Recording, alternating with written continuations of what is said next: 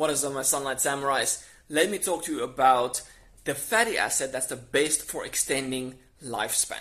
This video is kind of twofold because it's the fatty acid that reduces lifespan and also the fatty acid that promotes lifespan. So in the previous video I talked about canola oil being extremely harmful for longevity, and this is like the cold pressed, any kind of canola oil that you think. Don't think like, oh, I'm getting cold pressed, it's better. No, it's not. So canola oil is unique in its ability to shorten lifespan. Alright? And they compare it to other oils like soy oil. Now, as I mentioned in the previous video, the moment you start to modify the oil, like hydrogenation process, not fully, but partial hydrogenation like in margarine, soy oil also dramatically reduces lifespan. So if you use normal soy oil, it can reduce lifespan because it's high in polyunsaturated fats, but the moment you hydrolyze it or hydrogenate it, you significantly start reducing lifespan similar to canola.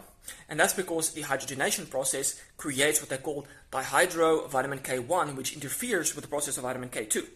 So by consuming hydrogenated PUFA oils, you will dramatically shorten lifespan, lower thyroid function, lower bone health, brain health, testosterone, testicular health, lots of bad stuff the moment you start consuming hydrogenated vegetable oils.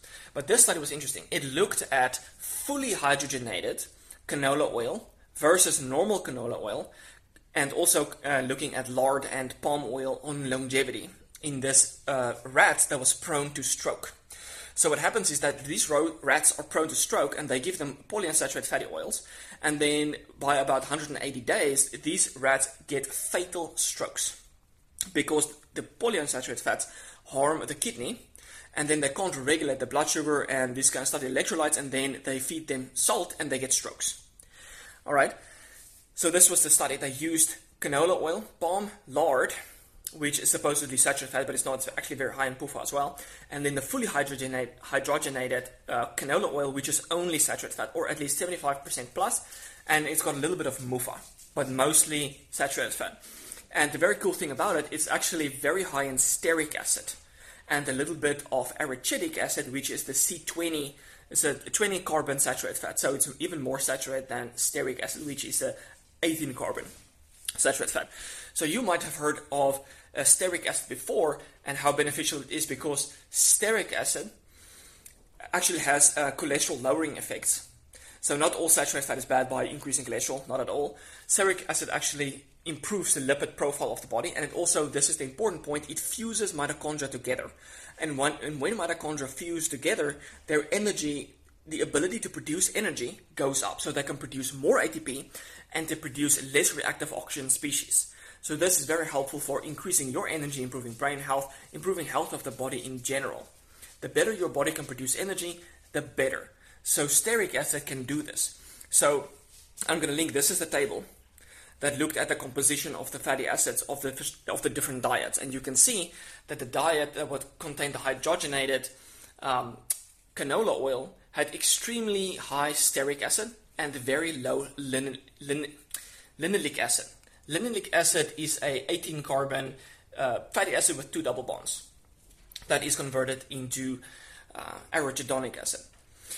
So as I mentioned, this video is twofold in the sense that this oil doubled lifespan compared to the canola oil, right? So the animals consuming the fully hydrogenated canola oil lived twice as long as the rats that was only consuming the coconut oil. They were the longest living of all the experiments. So that it was the fully hydrogenated canola oil, followed by lard, palm oil, and canola. That was kind of like the lifespan. So despite lard being high in linoleic acid, it was the second best at extending lifespan. So the second part of this video is talking about the harms of linoleic acid, which converts into arachidonic acid. And Dr. Ray Peat and Paul Saladino and a lot of other people have done a good work at explaining why linoleic acid is so bad. And also I have written 5 articles on the harms of polyunsaturated fats, and I will link that in the description below for you guys to check out as well. So the goal here is that if you want to extend your lifespan, the best thing that you can do is consume a diet low in linoleic acid and consume a diet high in stearic acid. Now, the digestibility of fully hydrogenated canola oil is not very good because the melting point is so high, because it's so saturated, it's so rock hard, that it's kind of like impractical to consume that. So If you another alternative would be cacao butter. It's actually very high in stearic acid.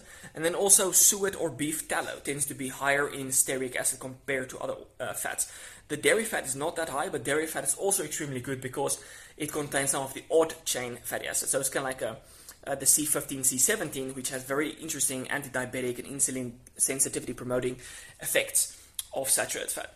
So dairy fat's good, but I would stick to the fats that's high in stearic acid.